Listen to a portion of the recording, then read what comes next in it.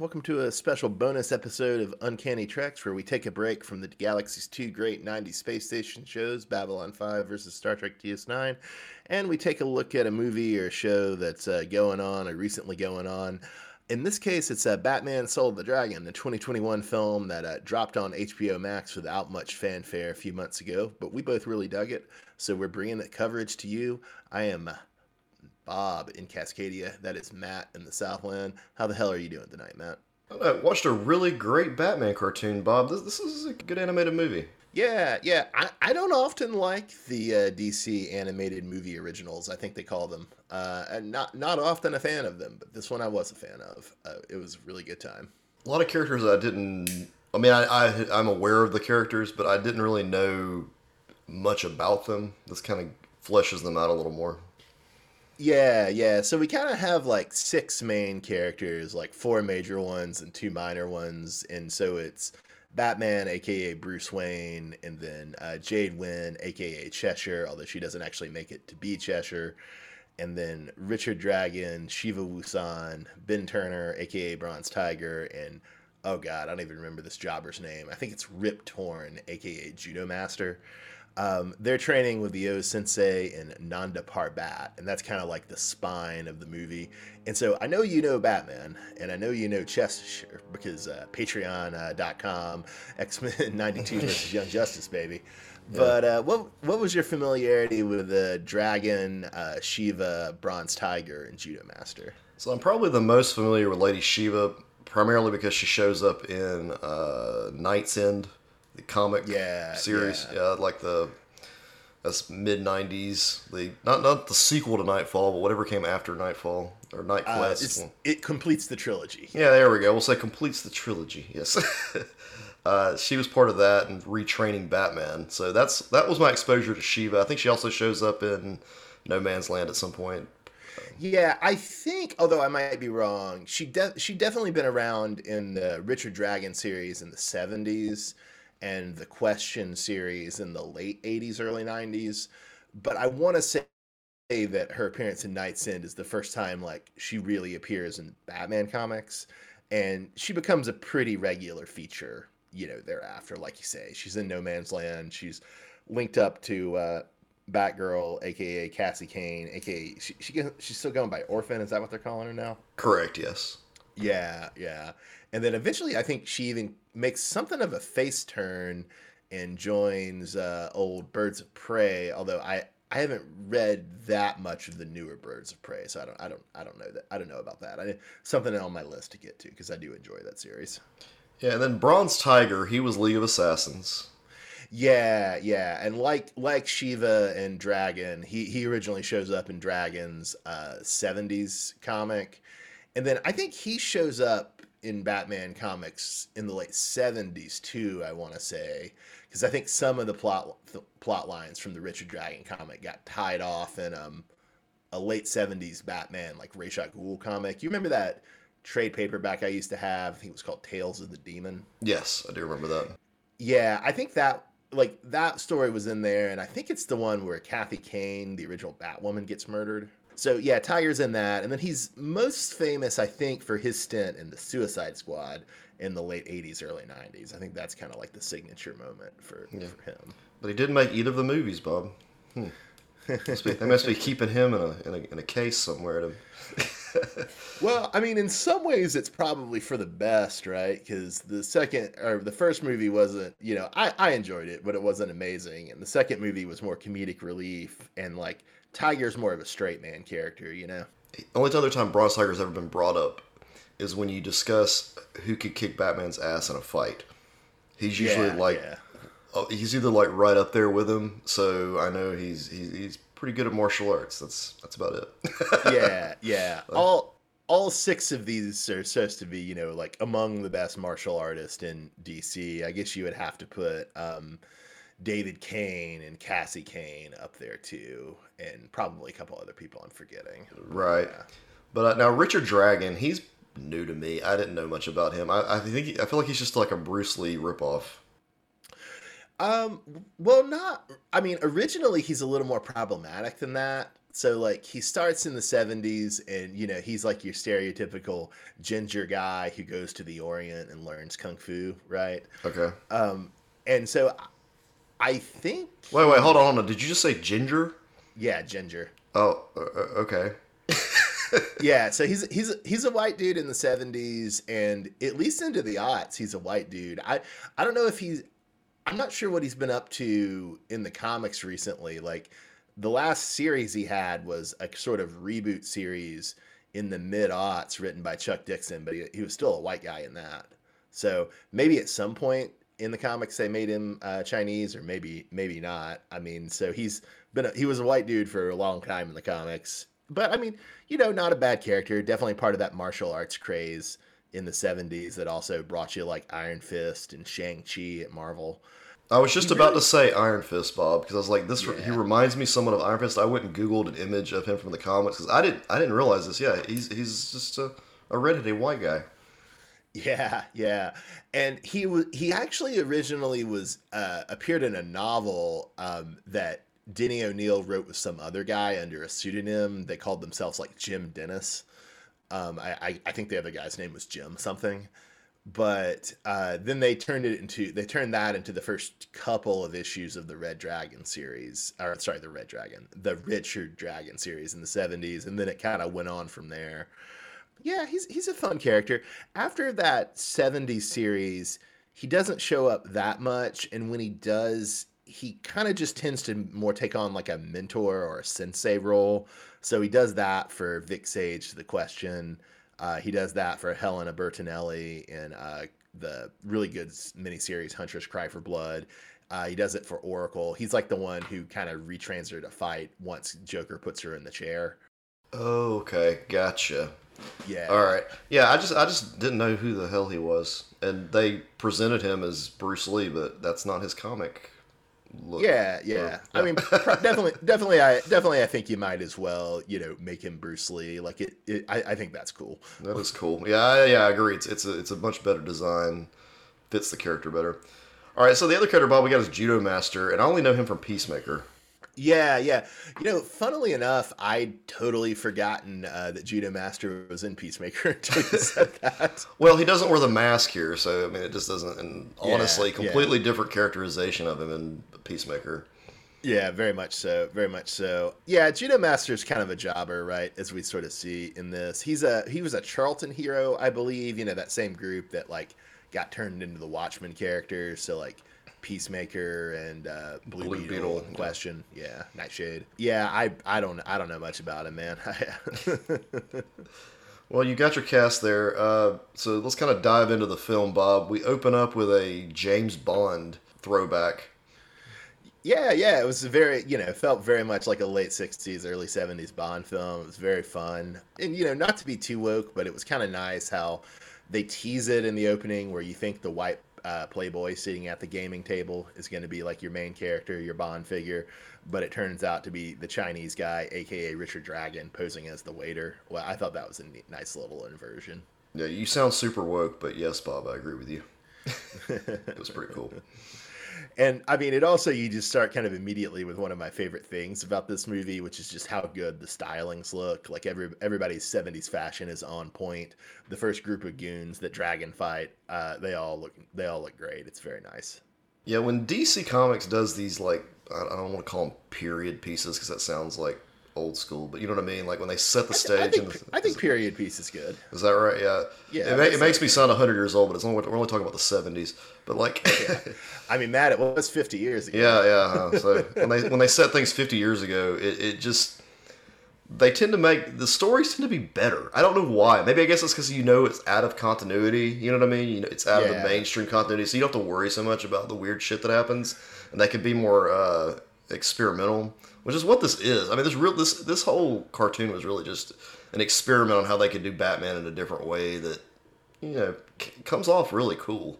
Yeah, I mean, clearly, like characters can evolve and change, and like we're a fan of that. We talk about like long running franchises Yeah. like X-Men, Star Trek, and Batman, but there is something to be said for characters like working the best around the time they're created, right? Like as a setting, Right. and I think that's definitely true for like Batman and Superman, and even though obviously Batman's original period is the 30s.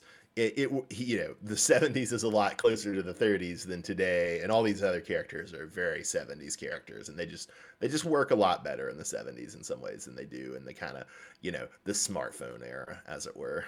Yeah, and then they set the whole stage real nicely. They have the hair, the fashion, like there's the old school cameras they're using and stuff. Just you can tell they put a lot of thought into it and didn't just say, okay, 70s, this is what it is. We'll give them some bell bottoms and be done. Yeah. Like clearly, this was one I think the crews really got into because it's the same guys who make all of these DC animated movies, and I think you can really tell like when they're into it versus when they're not, right? Yeah, this is one they were definitely into. Yeah, very much so, very much so. So And yeah, we're literally like we're 5 minutes into this movie, Bob, and it's like the most adult animated Batman cartoon I've ever seen. We have a hooker being murdered by cobras in a secret room. We have a dude eating a mouse.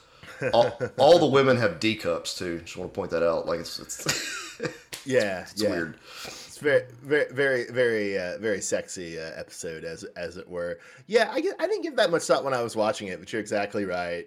Although I was gonna ask, I didn't see like the Dark Knight Returns Batman movie, for instance, or the Long Halloween. So you would say those aren't as adult as this?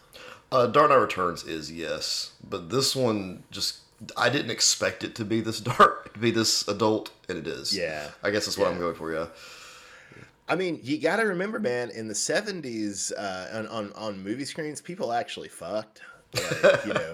Like, you saw dicks, you saw people like actually be naked to have sex. Yeah. You saw a lot more casual nudity, especially casual female nudity. Like it was different, and some would say better time. Yeah, those days are gone, Bob. That was 50 years ago. Yeah. Of course, you weren't even born then, so I don't even know why you're acting like you're from that time. Hey man, because I fucking love 70s movies. That's why. Yeah. Oh man. So I will say, speaking, even though the 70s was an idyllic time in many ways, kind of fucked up that Bruce Wayne employs a racist bouncer. Yeah, that was surprising. But I don't think Bruce Wayne vets his bouncers, or I should say, I don't think this Bruce Wayne vets his bouncers. Yeah, I'm sure there's some unpaid middle manager who's just quietly quitting somewhere. Hey man, some people call it quiet quitting. Some people call it just doing the work you're paid for.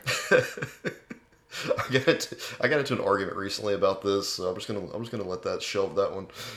Oh no, I want to hear this. I want to hear this. It's so hard for me to explain quietly quitting to people who don't understand it, which is why, like, I know what you're saying. Like, I get what you're saying. That's my definition. But everyone else thinks quietly quitting is just being lazy. So me and my wife kind of went at it about it. And strangely enough, the person who started it all was Dr. Phil, because he had a whole show on it. About how these goddamn millennials and Zoomers aren't pulling their weight. Yeah, how you just because you want to do what you're supposed to do during your allotted amount of time you're at work. Yeah, I don't really call it quietly quitting. I just call it doing what you're paid to do, but whatever. Yeah, so it goes. You mean if your boss comes to you with some extra thing to do that's not in your job description, you're not going to do it? I mean, I'm not like I'll end up doing it just because that's how I am. But I understand that, like, if I took something to someone and they said, that's not really in my job description, I'd be like, well, okay, and I'd just go find someone else to do it. Yeah, I mean, you are trying to climb that greasy pole. Yeah. But you respect that many of us are not. Right, and that's the difference. I think is that I'm like, okay, it's fine. Yeah. No, man, sounds like just slow steps to a healthy, more European work culture. Well, we like vacations. Right.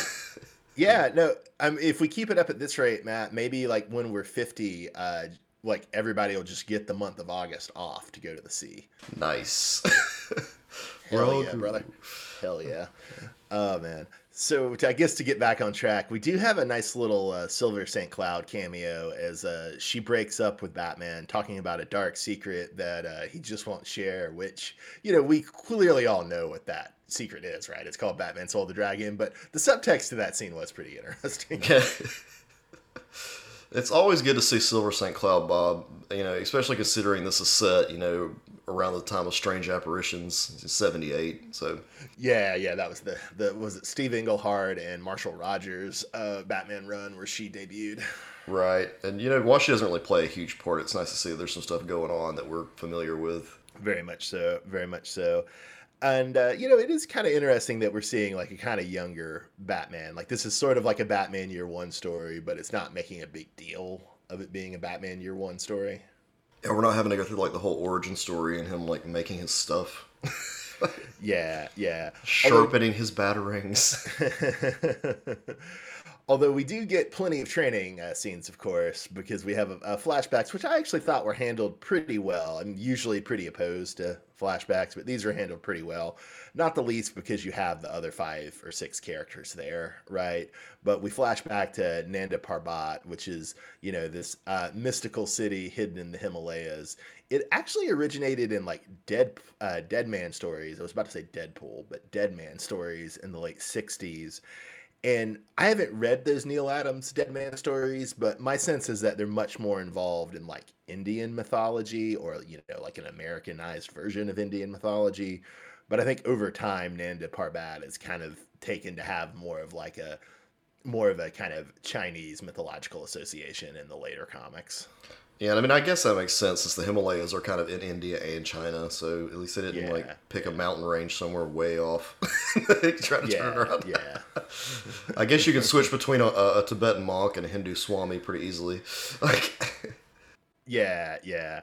And then we meet O Sensei, who also, if I'm remembering right, is from the Richard Dragon series, and it has a fairly prominent role in comics after, including in Young Justice, Patreon.com, X92 versus Young Justice. Bob, it's Patreon.com/Uncanny Tricks. Yeah, true. You're sending him some other dude's Patreon. That's copying us. Who's riding on our title. That son of a bitch. I will say, though, even though I like the character of O Sensei and other things, wasn't a huge fan of him here, and particularly wasn't a fan of the way they animated him. I want to say it's Studio Hibre style, but I guess you corrected me in the notes, and it's Studio Ghibli. Is that how you say that famous anime studio's name? Is that the people that made Totoro? Yeah. I don't know how to say it. I'm not going to attempt to pronounce it. But yeah, I think that the problem is that he has a dumb smirk on his face all the time. Yeah. And that's why you don't like the animation. It doesn't, for some reason, his face doesn't fit with the other characters. Well, it's also like a very kind of like round, fat face, which like just contrasts very weirdly with the faces of everyone else in the movie. Well, he's also the only older character, so maybe that's why. That's true. And I guess it is like an interesting device in making him like stand out, like visually, like being animated in a different style. But still, I don't know. I found it kind of weird. So what you just said that makes sense. Like, still, you're animating him in a different style in a movie that has its own style. Like what? Yeah. So I did want to ask. So we come off the flashback, and we're in the Iceberg Lounge. And it turns out that Bruce Wayne is doing like the Penguin Iceberg Lounge trick, where he's like surveilling the customers, spying on the customers, and then using the intelligence. Yeah, I know. Yeah, I noticed that with the secret little like hall of monitors he has behind his bookshelves. It's like an early Batcave type thing. Oh, yeah, you're right. I didn't even really think about it. And it's also interesting, that we don't get, like, the Batcave at all. We get his office, or even Wayne Manor. We just get his office at, I can't remember if they gave the club a name, but we just get the office at the nightclub. Not to take away from this or anything like that, but, like, the whole Batman New 52 thing where, like, Thomas Wayne becomes Batman. Oh, that's not New 52. What That's is it? Flashpoint. Flashpoint. Sorry. But yeah, you're right. He does that too, because isn't he like business partners with Cobblepot in that? Yeah, he legit has the exact same setup. Like he's in the Iceberg Lounge. Nice. He's got the monitors. He runs a casino. You know, it's That's right. Yeah, the Rain Casino. Yeah. Yeah, it's crazy. So reminded me a lot of that stuff. Did you like those Flashpoint Batman comics? Man, they were fun, but nothing like amazing. I liked him. I just really resented the fact that they kept bringing him back after. Yes, exactly. The dude keeps showing up. It's like it's a one-off thing. Leave it alone. But they just want to keep trying to pump it for money. Like spoilers, I like a lot of things about the Tom King Batman run, but man, it would have been a lot better had they not kept bringing up old Thomas Wayne into that. It's like no one wants to see Thomas Wayne fight side by side with Bruce Wayne. That's lame. Yeah, and especially just like a mere like what, not even 5 years after Morrison did a very similar thing with, a character who wasn't Thomas Wayne but like could have been Thomas Wayne in Batman R.I.P. Yeah, that's how you do it too. You make it. Yeah, there's just enough. You're like, hey, it could be him, maybe not him. Kind of looks like him. Yeah. He's kind of teasing that he is, but he's also just trying to play mind games with Batman. Right. That's some smart stuff. Now, I'm gonna tell you about playing mind games, Bob. Dressing up your thugs to look like Sub-Zero from Mortal Kombat. That's the way to go. So you are a fan of Axe Gang fashion? Is that what you're saying? Oh hell yeah, Axe Gang fashion here is pretty awesome.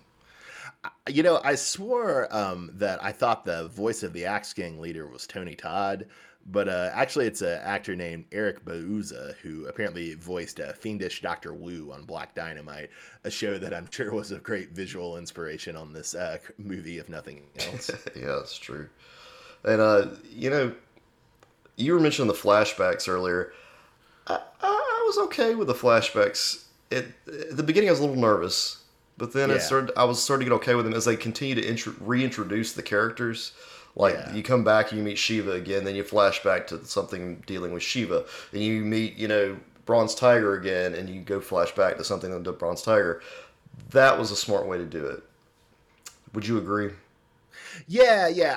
I think I pretty much totally agree with you. Like, I kind of hinted at this earlier. I've seen a lot of bad flashbacks and a lot of bad superhero stuff. And so I was very worried, but they were pulled off really well. They tied the flashbacks into the ongoing plot very elegantly. And somehow they just made it not cheesy. And I think it's kind of what you were saying. It just helps that it's not, if it were just Bruce Wayne training or just Bruce Wayne and like Richard Dragon training, that would be tedious. But the fact that you have so many characters who are training really does kind of keep it fresh, because you can reintroduce them or you can kind of cycle between characters. Well, that being said, Bob, I have this epic segue here. We are not introduced to the character of Batman until half an hour in. Yeah, which was that's also pretty amazing for what is it, 80-minute movie called Batman Soul of the Dragon. Batman until 30 minutes in. That's pretty great, actually. I really dug the costume too, man. It looked kind of golden age-ish. It has the oval from the 60s and the 70s, but the rest of the costume, especially the ears, look very like 1930s, 1940s Batman. Yeah, I absolutely love the suit. Solid design, although I'm really never going to understand how he changes so fast, because, he left the room and then came back within 10 seconds. Yeah. Somebody explain that to me, guys. Somebody's got to come up with some in continuity reason that Batman can change so quickly. Well, that was an elective course he had at Nanda Parbat. Nobody else got it because nobody else got a costume. But he got an elective course from O-Sensei in rapid clothes changing.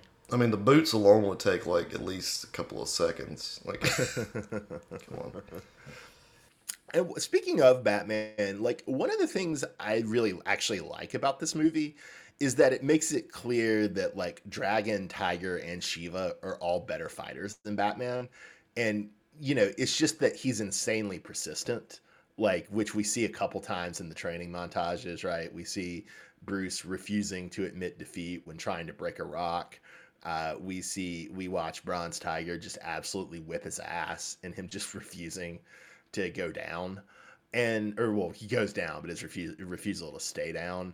And so I like that. And then you also kind of see it with him getting in the suit so quickly, it gives this overtone that there's something like a little crazy or a little supernatural about him being in the costume. And like, even though Dragon, like, I think his first instinct is to kind of like laugh at the costume, he kind of recognizes that, and he kind of is constantly needling Bruce about what's up with the costume. Yeah, this sounds like one of the conversations Bruce Wayne has with Alfred in any origin story, Bob. Like, as a man, I am nothing, but as a bat, I am a symbol. You know, that blah blah blah. Yeah, but it's just better because it's telling, or it's showing. Not telling. Yeah. Yeah, I'm pretty sure there would be a higher level of adrenaline running through a man's veins if he was dressed like that to fight. Don't you think? Yeah, probably. Couple that with the fear of the criminals, and man. Yeah. You got a blueprint to success, Batman. There was I can't remember this specific. The sensei says, "You feel that tenure is more important than my judgment." That's when he's awarding us the sword to Shiva, and Cheshire is complaining about the choice. That is a brilliant line. I don't know, it just hit me. I had to make sure that was stated. Matt's putting that one in his book of retorts. Yeah. Well, and the one other thing I did want to say about Batman being kind of a worse fighter than Bronze Tiger, Richard Dragon, and Shiva is that I can see some fanboys complaining about it, but I think it kind of makes sense too, based like on the old principle that, Flash should be able to beat Superman in a foot race because like that's Flash's whole deal. If he's not faster than Superman, like what's the point of the character, Exactly. And like, whereas Batman is like a versatile character and, can do martial arts stories, but can also do horror stories and detective stories. Yeah. He can do all of that. But like Bronze Tiger, Lady Shiva, and Dragon are designed for martial arts stories. So on some level, if they're not better fighters than Batman, it's almost like what's, kind of like with the Flash, like what's the point of them? And we see some crazy ass fighting in this, Bob. Shiva defeating Judo Master with one finger is awesome. You're not gonna see Batman doing that. Yeah, that was very showy and very fun, right? And especially because Judo Master is just such a stupid jobber. It was very nice to see Shiva take him out. Yeah, and she grabbed the inside of his cheek. It was like to flip him over. It's brilliant. Yeah, and it's also great. You mentioned this in the notes that this is subtly kind of a year one story for Batman, and so Shiva is running crime in Gotham, but clearly Batman is very nervous about going up against her, and it tells Dragon at one point, "Look, I'm working up to it." Okay. Yeah, he knows he's going to get his ass kicked. he does. He has to approach it in a certain way. He's got to approach it to where he can actually take her down. He knows he can't. That's good writing. That's good Batman right there. It's like, oh shit, he's got to come up with a plan. We really need to read the Denny O'Neil Question series together at some point. It's really fun, and especially in the first issue where Lady Shiva just basically fucking kills Vic Sage. Damn. It's great. Well, one thing about Batman though is this Batman is not as showy as the Batmans. That sounds funny to say. Batmans we've seen in other like media. His Batmobile very discreet. Yeah. I didn't even think about that as being like his kind of discreet Batmobile. So, yeah, that's kind of dumb. Yeah, he had all the little like gadgets on it, but it was almost like a James Bond car, really, is what it boiled down to. Yeah. But it was smart. But then, you get a car chase scene, which is cool. But the only thing that makes this car chase scene awesome is when Shiva cuts a dude's head off, Bob. Yeah. Just flat out cuts his head off. Man. She goes hard. And they show it. It's fucking insane. I did want to ask, so right before the car chase, when they go to like Shiva's little crime lord arena, we see her just absolutely wax some Australian dude. Could you tell if that was supposed to be anybody? I kind of thought it was, but I couldn't place him. I couldn't tell. I tried to think of who it could be, but no, not a clue. Reminded me of a dude from Mortal Kombat, but that doesn't look like him, so... I think rather than like being a DC character, maybe he was just supposed to kind of be like a martial arts movie archetype. Yeah, maybe he's some obscure Australian martial artist that I don't know. We got to add in that he was mustached, so yeah, he's like that '70s karate mustache kind of guy. Yeah, very much so. You know what we're talking about if you see it. Yeah. Watch this film. And even though this film is very much, martial arts and like James Bond first and foremost, it also goes in a little bit of Lovecraftian direction with like the Cobra cult and the Cobra god who waits beyond the Nanda Parbat gate, Naga, I believe the Cobra god is. And so that was kind of fun. Like Judo Master having this kind of like crazed Lovecraft protagonist obsession with Naga was pretty interesting. Okay, this is not the first time I'm going to make a comparison to everyone's favorite G.I. Joe, but the creatures who come from the gate look just like Globulus from the G.I. Joe movie. Globulus was an ultimate, like, a failure as far as everything goes, like just a dumb character, but they do look like him, and I thought they were way cooler here. But there's... Anytime you bring in... It's the one-syllable name, man. Naga, much better than Globulus. Globulus, yeah. But anytime you bring in DC Cobra with a K, you're going to start comparing it to Cobra from G.I. Joe. And a lot of these things are very... They predate G.I. Joe, but I like to point them out. Yeah, well, I think you're right. I mean, definitely the martial arts characters and... the Cobra character in the Cobra cult predate G.I. Joe, but I think you are right that G.I. Joe the movie is probably a big like inspiration in how they portray like the fights with like the Cobra monsters. I think you are right about that. Yeah. The animation too is slightly similar. I'm not gonna say it's like the same, but the animation is very reminiscent of, especially when they put the monsters in. Yeah. I guess to transition from the Lovecraftianism of it to one of the other nice things about having the kind of four main characters of Bronze Tiger, Shiva, Dragon, and Batman is that it allows for a little bit more like humor and camaraderie. So like the scene where you have like everyone digging Bronze Tiger's name is pretty funny. Yeah, stuff like that. Like people just kind of like catching up, making fun of Batman for wearing a costume, that sort of stuff.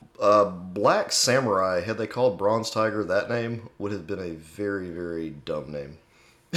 would have been like the unholy union of the Super Friends of Black Vulcan and Samurai. Black Samurai. Although there actually is a pretty fun movie called Black Samurai, just for the record. It's a Jim Kelly movie, if I'm remembering right. May have to check that out. But my first exposure to Bronze Tiger, Bob, was the DC trading cards we used to have. Yeah. He was in those, wasn't he? Yeah, there was one card, but it was like, I felt like I had 100 copies of it. They recently released a book of Jim Lee's X-Men cards. Mm-hmm. But I feel like they should do the exact same thing with those DC cards. I have no interest in the Jim Lee cards. Until they do, there is a very cool Twitter account that tweets one of the DC cards a day. Oh, nice. Yeah, we follow them on Twitter. Well, they're cool. We'll check out our Twitter to follow them on their Twitter. DC Cosmic Cards, I believe, is the name of both the series and the account. Let me ask you this, Bob, though. Why was Bronze Tiger cosplaying Luke Cage? Well, it seemed like a kind of interesting choice they made to... They only wanted to go with like one, well, I guess really two people in costume, right? So you have Cobra in costume and then you have Batman in costume. And they did, not that Dragon and Shiva don't usually wear costumes, right? But Bronze Tiger usually does. He has this kind of like gold, like leopard print costume. And sometimes he wears a tiger mask. Sometimes he doesn't. But they decided I think they decided wisely to keep the number of costumes down. And so they wanted to give him something distinctive. And I maybe wasn't the best thing they could have offered him. It's fine, except they have it's the same color scheme. It's the yellow top, blue jeans. Like, why can't they pick a different color top? Make it red, make it blue. Who cares? Just make it, but they had to make it the exact same color. It's like it was like a palette swap. Tiger really likes the bronze color. Yeah. So what do you want? What do you want from him? What do you want from him? Yeah. I guess that could explain some of it, maybe. So I will say 2021, 2022 really have been the years of child sacrifice in superhero movies. We got Cobra trying to do it here. We had Christian Bale trying to do it in Thor 4. Yeah, Shiva sums it up nicely, saying she'd throw baby Hitler, bassinet and all, into a volcano. That was a fun Shiva line. Yeah. And... that's an exact quote from this movie. Yeah. Oh man, yeah, she was great. So we do get two other henchmen for Cobra, right? So we get Lady Eve, who I'd never heard of, but she's apparently is connected to the Cobra cult and is from the '80s Batman and the Outsiders comic, which I've only read a little of. Okay, yeah, I had no clue who she was, but she looked familiar, and I kept racking my brain trying to figure out who she looked like to me. She kind of this is probably not gonna be in your repertoire, but she looks like Sheik from Legend of Zelda. Okay, yeah, that's not in my repertoire. When I was trying to figure out who she was, my first thought was she was a Nightshade reference, from the Charlton characters because her name is like Eve Eden and Judo Master was in the movie. Oh, that was gotcha. totally wrong. Yeah. I do. Once again, Shiva has a great line. I'll take the girl. Her look offends me. which it did because it made me sit there for like hours trying to figure out who the hell she reminded me of. She also kind of looks like a cover girl from G.I. Joe, but I mean any blonde kind of looks like cover girl from G.I. Joe. Fair. And then the other big henchman we get is King Snake, although I incorrectly referred to him in the notes as King Cobra, but instead it's King Snake, who has never, as far as I know, been linked to Cobra in the comics, but obviously, you can see the connection. King Snake, Cobra, blah, blah, blah. Yeah, short story there. Bob gave me an aneurysm because he referred to King Snake as King Cobra, and I had to go back and figure out what the hell he was talking about. Yeah, I mean, there was a snake character named King in the movie, Matt. And that took a lot of reaching for you to find. I'm sure. It hurt my head. Anyway, but King Snake though was the father of Bane, correct? Yeah, I think that's the direction they finally went with it, right? Because at first they were teasing that Bane was Batman's half brother, and then I think they said it. They revealed it was King Snake. I more remember King Snake from that early '90s comic I had that I think was Chuck Dixon and Tom Lyle, but it was like an early Tim Drake as Robin. Yes. And it was them fighting King Snake and the Ghost Dragons. I mean, really, all this guy has going for him is he's got a snake tattoo on his chest.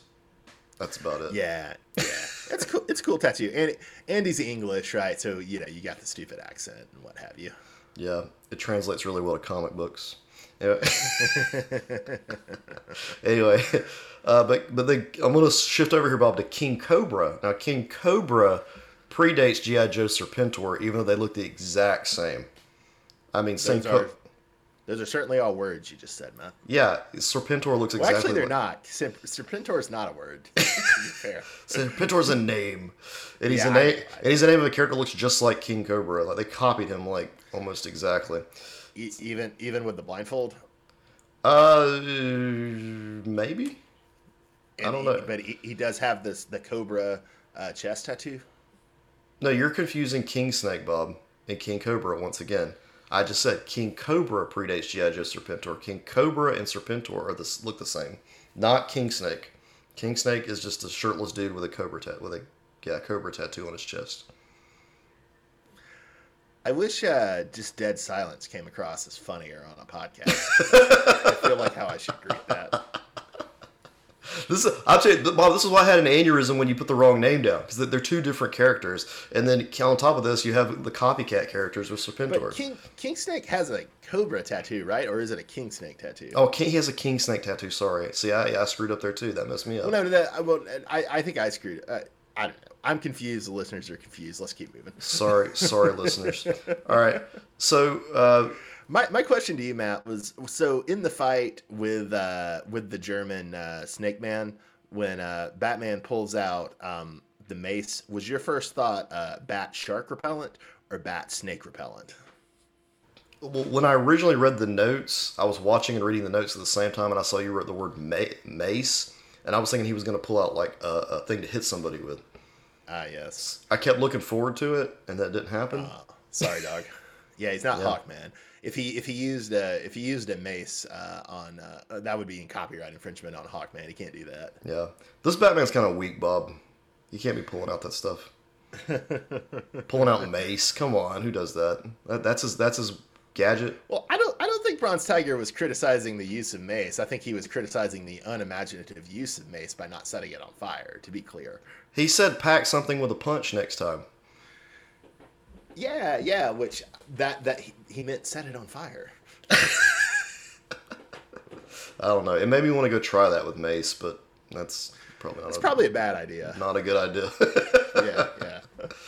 Well, I will tell you a really good idea, Bob, though, is breaking a sword with a karate chop. That's a good idea. For Shiva, Matt, not for you. Yeah, for Shiva. Damn, Shiva breaks a sword with a karate chop in this film. It is the coolest thing. Another good idea is how Dragon distracts King Snake. So King Snake is blind, going off audio input. So Dragon just throws a bunch of pebbles at him to distract him. And it was also kind of a neat little callback to O-Sensei's speech to Bruce Wayne about how even if he broke the rock, there would still be pebbles. So I guess if King Snake and Matt Murdock got in a fight, Bob, Matt Murdock will probably kick his ass. I mean, Matt Murdock does have some kind of unfair advantages there, yeah. Yeah, true. So I have to say, I was a little disappointed that the big bad just turned out to be a Cobra-ized O-Sensei. Maybe that's just because I don't like the O-Sensei design. Yeah, I mean, who else could it have been? I mean, I don't know. They didn't pay me to write it. It could have been some other martial artist, I guess. I don't know. Did you think Judo Master was going to come out of there after getting gobbled up by the snake demons? I did, because this was the second time I'd watched this. I thought Judo Master had a larger role. He did not. I mean, no. I wasn't. Not that I was disappointed in that. It was just I vaguely remembered him being more important than he was to the movie. Yeah, I really got the Wizard of Oz vibes though, Bob. When O-Sensei comes out, and he like points out each karate fighter's flaws. Yeah. Although, and he also kind of makes the Batman's inferiority compared to the other three pretty explicit when he asks what he has that the other three don't have. And, Batman kind of interestingly answers that question of Cobra O-Sensei by throwing his bat cape around his head and breaking his goddamn neck with it. This Batman kills, Bob. This film is now shit. Batman doesn't kill. Well, just kidding. That was awesome. Batman does kill in this movie, but he's only killing like interdimensional snake beings. So I think you can give him a pass on that, Life is life, Bob. Nah, dog. It's like life is not life when you're an undead. It's the undead body of your master possessed by a cobra demon. Those cobra demons were just going to work, and Batman puts the cape around a dude's neck, snaps his neck, and you hear the neck crack. Yeah, it is awesome. Although it was also awesome in order to preserve the no-killing rule when O-Sensei rises up with his broken neck and keeps fighting. Batman's like, also pretty awesome. Yeah, Batman's like, I knew that was going to happen. That's like, he knew the neck break wouldn't kill that guy. That's why he did it. So we do see our four intrepid heroes defeat Cobra O-Sensei and give their master peace, but instead of having one of the characters sacrifice themselves to close the gate, we just see all four plunge through the gate to go kick Naga's ass. So did you have it? But we, obviously we don't have any resolution on that. Did you have any thoughts on the kind of open ending? That's all I could think. All I could think of, Bob, was Mortal Kombat. It was like they could have made a fighting game right here. You got four good guys, give me four bad guys. Oh yeah, just a lot of Cobra demons that they fight. Yeah, they're like trapped. They're trapped in this alternate universe. Pick your fighter. It was so cool. It was Mortal Kombat for sure. But here's the thing, Bob. This is it, and we'll talk about this a little later maybe. But I don't need a fucking sequel. Don't make a sequel for this film. I don't need to see these four characters fighting demons. I don't need to see it. I'm satisfied with the ending you gave me, even though it is open-ended. I'm satisfied with it. So I agree with you that I don't actually want a sequel of them like fighting in the hell dimension with Naga's acolytes. I agree with that. Although, I probably wouldn't play it because I don't game, but a game sequel to that would be fun. But I don't think they'll do it. But I wouldn't mind like seeing, quote, further adventures in this world, Oh yeah, further adventures in this world, yes, would be pretty cool. But they the setting in the 70s, maybe with a couple of other heroes, would be a good idea.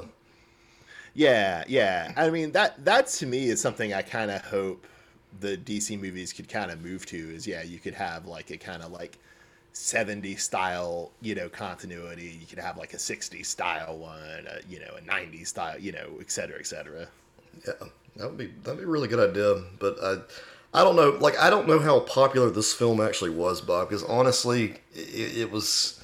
Well, and I'm sure you're right, but I do want to point out that like, what the fuck is DC and like Warner and Discovery's like marketing programs with these? Like, they make them, they don't show up on fucking HBO Max for months.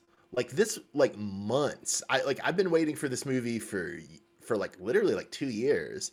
It came out in 2021, but I don't think it came out on HBO Max until what, like 3 or 4 months ago.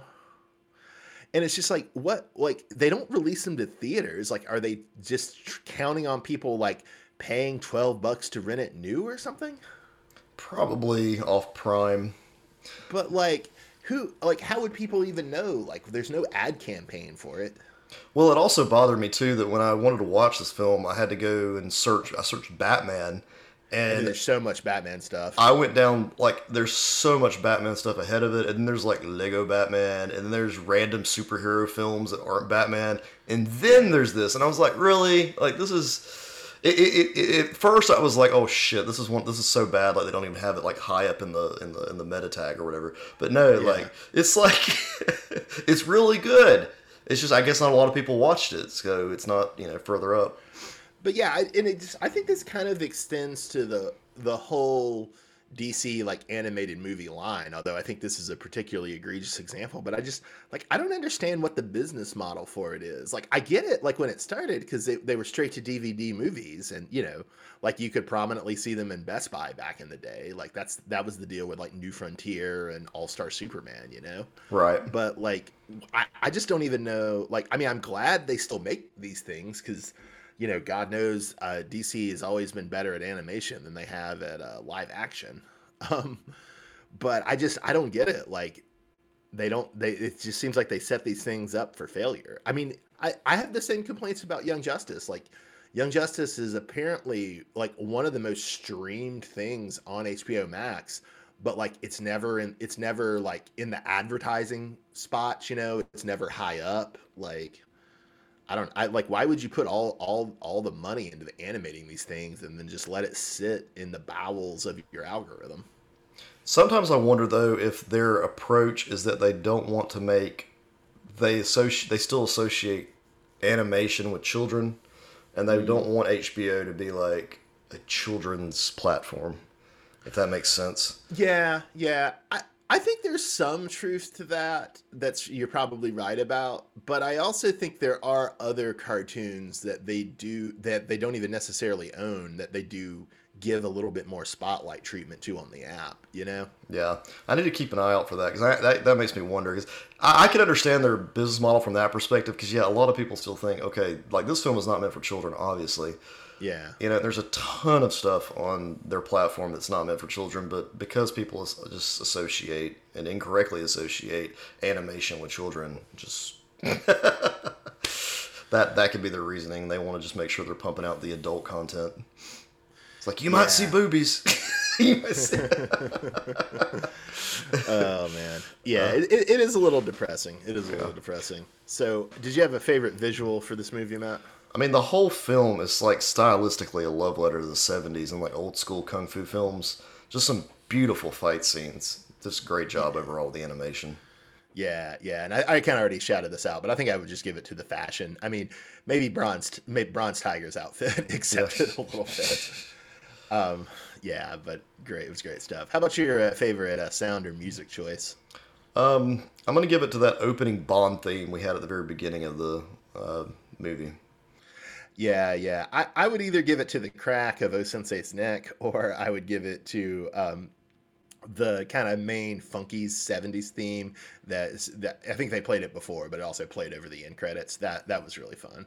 Yeah, the slightly porno themed music. Yeah. It did slightly sound like a porno soundtrack. Yeah. So since there was so much good violence, Matt, what was your favorite violence? Well, there was everything I've mentioned up to this point. It's all been great violence. This is also just they're all on the same level. But this one, just I want to add, when Cobra Sensei hits Dragon the first time in front of the gate, like, and you think he's killed Richard Dragon, I literally went fuck like out loud because I thought he was dead. Yeah, it had a real visceral quality to it. Yeah. I think my favorite was in Shiva's like fighting arena when the Green Ninjas come in. Her fighting against them was just really poetic. It was really nice, really well done. Although in a weird contrast, like Dragon and Wayne versus the same Green Ninjas really looked pretty bad, actually, which I think was like sort of to make the point that Shiva's better at this than they are. But I don't know, it was still kind of weird. It felt like a little bit of an animation failure. But man, that Shiva versus the Green Ninjas was great. Yeah, that was awesome. Any regrets, Matt? Okay, this is the only scene in this whole film that I thought was really, really poorly done. I didn't understand. There's a scene where Batman throws Batarang bombs or something on Sensei's back. Yeah. I didn't understand that. They didn't fit the time period, and they looked like they came out of like Justice League Unlimited or something. I didn't know what they were there for. And they like blew up, but then there was just smoke. They didn't do anything. Fair. It was an awkward scene, and I'm just gonna say that's my only little regret there is they probably should have just taken that whole part out and just had him kick him in the back or something. Keep it a little more. Keep it more strictly to the fights. Right. I mean, maybe that was like a network executive note of like, oh, you gotta show him use a Batarang or something. Batman's gotta have a Batarang. You can't have Batman without a Batarang. Put it in there. My regret is I did feel like the film was totally wasted Cheshire. I mean, thankfully, if you go to patreon.com/uncannytreks and listen to X-Men 92 versus Young Justice, you can hear us talk a lot about good Cheshire usage in Young Justice, but she was just totally wasted here and gets murdered by that chump judo master. You can hear me call her Cheshire. Yeah. Oh, man. So who was your favorite major character of this movie, Matt? Hands down, Shiva. Just the best representation of her I've seen up to this point. Yeah, no arguments here. How about your favorite minor character? It was kind of cool to see Silver St. Cloud at that one point. That was kind of neat. Yeah, that was cool. I'll give it to the Lady Eva, or the Lady Eve. She was a new one on me. I think it's the Lady Eve, right? Yeah. Yeah, I'll give it to the Lady Eve. Who was your least favorite character? Judo Master. He's just not what I expected. I mean, because of what he did in Peacemaker. So yeah. I mean, I think you definitely have to give, even though I didn't remember it, you do have to give it to Peacemaker Judo Master as being a much more memorable version of Judo Master. Although I think I had a tweet that no one liked, which I think shows the lack of audience for this movie, sadly. But I had a tweet that I was pretty proud of that was like, between the Peacemaker show and Batman: Soul of the Dragon, 2021 is the Judo Master Renaissance. Yeah, he's making a comeback. Making a comeback, guys. Oh man. So, given that I have a disease, I have a fever, and the only prescription is ranking things, I thought we could rank the Batman animated movies.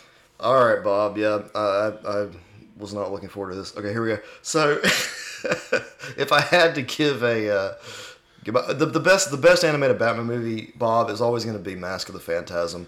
Everybody says it. Everybody knows it. Just go ahead and put that number one. Yeah. All right. After that, I'm going to go with Sub-Zero, just like you did in your list. Because Sub-Zero is a fantastic tale of Mr. Freeze. Okay. A tale as old as time. All right. Then I'm going to go with this film, Soul of the Dragon. Oh, interesting. Okay, yeah. You like it? You like this better than Return of the Joker? That was going to be the big question. Yeah, I'm going to go next. I'm going to go Under the Red Hood. Ooh, really putting Under the Red Hood up there, above Return of the Joker, even. Yeah. Then I'm going to go with Year One. Year One was not good, Matt. Come on. Then I'm going to go with The Dark Knight Returns. Which you don't have on this list, so you probably didn't watch it. Because I've never seen it. All right, then I'm gonna go with. Is that both parts, Matt, or just do one part? I don't want to have to split that up. Jesus Christ, I don't have time for that. Then I'm gonna go with Return of the Joker. Damn, son. Yeah. Then I'm gonna go with Gotham by Gaslight. That was like surprisingly good, right? Yeah, I mean it wasn't great or anything, but it was Yeah, all right. yeah, like not amazing, not worth us even talking about, but still surprisingly good. We'll do the Gotham Knight anthology after that. Yeah, yeah. If people don't remember, that's the series of short films that are nominally set in the Nolan verse. Okay, Mystery of the Batwoman would be next. Oh, not a fan of Mystery of the Batwoman. I Not a see. fan of that film. And then I'm gonna do Batman versus Harley Quinn. Okay, so you watch that too and agree that it's Oh, it was just terrible. yeah. Well, and that might be the last bit of the DCAU or DCUA continuity, man. And DCAU. that's what makes it 100 times worse. Yeah, yeah. It's like bad enough on its own, but man. Stick Batman versus Dracula after Gotham Knight, but before Batwoman. Did you watch any of that? So that's from the Batman series, right? Yeah, I did. I watched a good bit of that, but not. What's your feelings on that? I was debating about maybe trying it after I finished Brave and the Bold, which I'm sure is months away. I don't care for the art style as much. Yeah, that was kind of my thinking when I was watching Batman versus Dracula. Don't care for the art style as much, but it really gets it gets really cool towards the last season because they bring in all of these like Justice League and everything. They almost try to make their own continuity. Yeah, yeah. I have been curious to see some of that. I appreciate that they had to go in a different direction with the villains, but like from what I've seen of the direction they go, I don't like it. But I mean, you're coming right after the kind of iconic Batman the Animated Series. You got to do some things differently. I get that. So you've heard my rankings, Bob. Let's hear your rankings. Okay, so I've got my rankings, and then I've got something I'm reconsidering. So I rank it Mask of the Phantasm, Sub-Zero, Return of the Joker, Soul of the Dragon, Mystery of the Batwoman, Under the Red Hood, which I will say I have to compliment you for making me watch that because I assumed it would suck. And it's not amazing, but it's pretty solid, and it's much better than the comic Under the Red Hood for sure. I agree. Then Gotham by Gaslight, then Batman versus Dracula, then the Gotham Knight anthology, then Year One, then Batman versus Harley Quinn. Okay. And so the thing I'm reconsidering is I was arguing with Noah about this over beer Saturday night, and he doesn't actually like Sub-Zero very much, or at least he thinks it's fine, but he thinks it's basically just a glorified two-parter, you know? Yeah. And he would put Soul of the Dragon number 2 after Phantasm. I think I still like Sub-Zero better than Soul of the Dragon, but given that both you and he put Soul of the Dragon over Return of the Joker, you are making me reconsider that. Yeah, Sub-Zero, I agree with him saying that it could have been just a two-parter, but that's what's so good. Like, and my defense of it was in all of the, even though like all of the Batman the Animated Series movies, except for Mask of the Phantasm, are basically just glorified two-parters. The higher production values of the movies of Sub-Zero, Return of the Joker, and Mystery of the Batwoman, I really like. Like they're very granted it's diminishing returns. Like Return of the Joker is cheaper than Sub-Zero, and Mystery of the Batwoman is cheaper than Return of the Joker. But I still like the budget, and I think they're still very pretty. So that's one of the reasons I'm so fondly inclined to them. One of the only reasons I put Return of the Joker lower than you is because I just could not get into that film. And there were too many damn versions, and maybe I just watched the shitty version the first time around. Maybe I watched like an edited version. Yeah. I don't know, but I just never could really, it never really caught with me. It's not bad by any means. Yeah, it's a good film. It's just not up there with some of these other things. And I don't think this is as true for you, but I think one of the things for Noah holding him back is he's not a big Batman Beyond guy. Yeah, and I've read all the comics, or not all of them, but a good chunk of the Batman Beyond comics, and they're way better than the show. Oh, and are these the animated style ones, or are these the ones with that kind of like realistic art?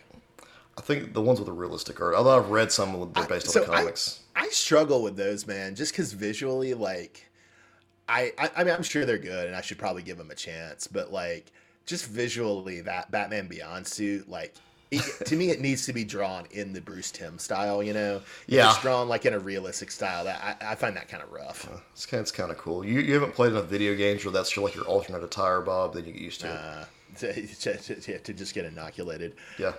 All right. Did you have another point about the Batman movie rankings, Matt? Not really, no. Other than the Batwoman film, I've ranked way lower than you because I did not like that film. I thought it was lame. It has its weaknesses, but I still like it. It's so it's so immemorable that there's nothing like I just don't have any. Definitely some weaknesses. But I will agree. You mentioned Batman versus Harley Quinn. That is just a suck fest. That's a terrible film. Yeah, I mean it's emblematic of all that's bad about the DCU animated original movie line. Just like it's adult, but in a stupid way, and it's just kind of lazy and cheap and short. You know? Right. Yeah. All right. Speaking of the DCU animated original movie line, I also wanted to rank the ones of these we've seen. So this is not all DC animated movies. These are just the ones they've been putting out over the last 15 years under that line. Okay. So, do you want me to go first on this, or do you have rankings for this? I haven't watched all of these, so I'm gonna let you just go share your list, and maybe I'll just pipe in. Okay. So my favorite was Justice League versus the Fatal Five, which is also in the DC animated universe continuity, right? And came out right before Batman versus Harley Quinn. And honestly, it's not really designed to be an end to that continuity, but it would be a much better end to that continuity than Batman versus Harley Quinn, you know? Right. And so I really love that movie. I think it's great. It has the Legion in it, and I'm a big Legion stan. I'd go Soul of the Dragon number 2. There was a Justice League Elseworlds called Gods and Monsters that I was just really surprised by how much I liked. I'm alone on this, I guess, because like Noah does not care for it at all. But I really liked Gods and Monsters. I put it number 3. I'd put Under the Red Hood at 4, and I'd put All-Star Superman at 5.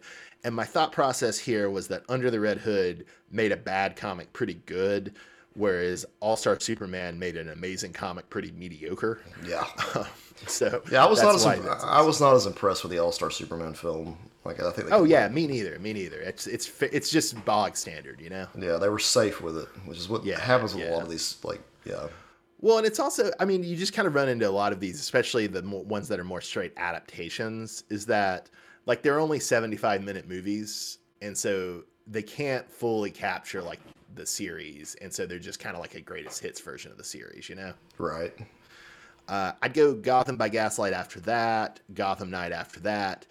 And this is where I really start hating stuff. I hated the New Frontier movie. I hated it. I don't like the comic very much either, but I really hated the movie. I really did not care for the Year One adaptation and thought it was very poorly done.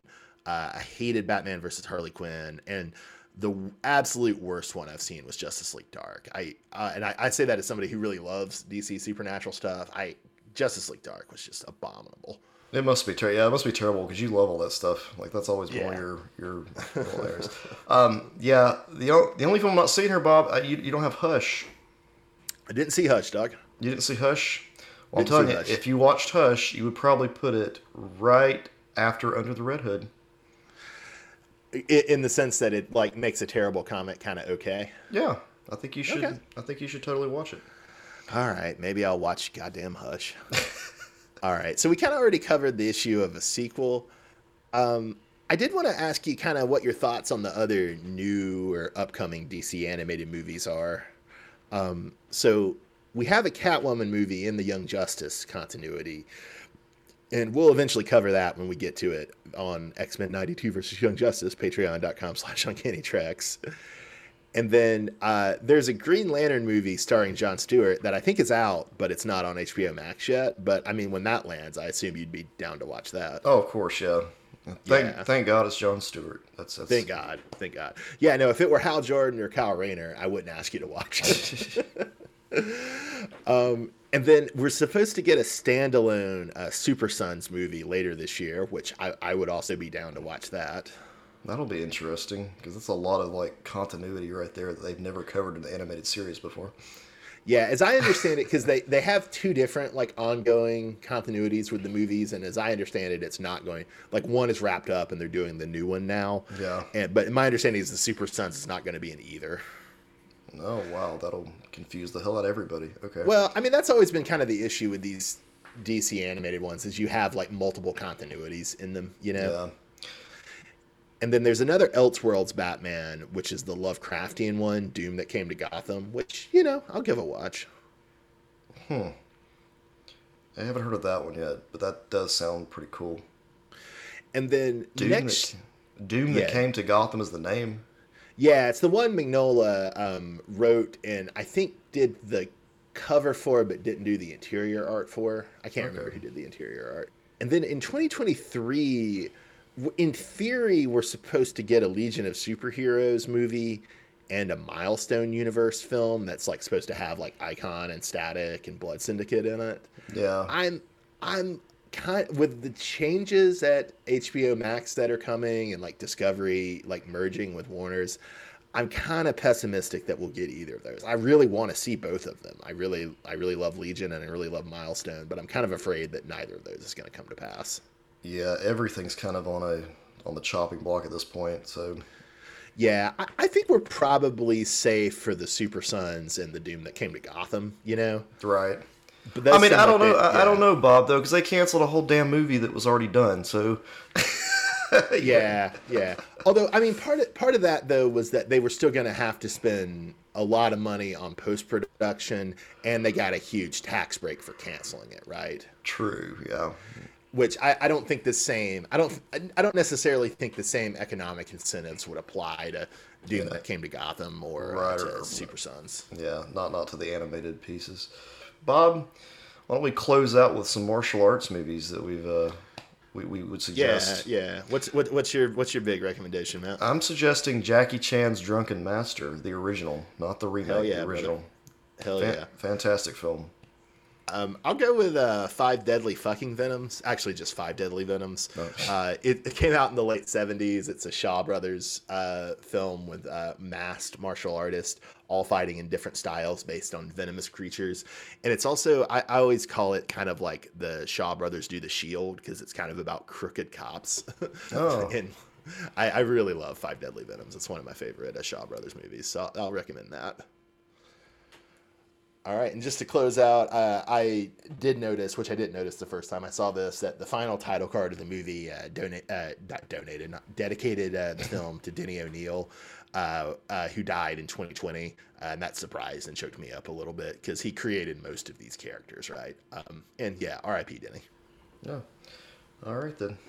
All right. Well, this has been a bonus episode of Uncanny Treks covering Batman Soul of the Dragon. Check us out on Patreon. Check us out doing the two great 90s space station shows, Babylon 5 versus Star Trek DS9. I am Bob in Cascadia. That's Matt in the Southland. Have a great night, everybody.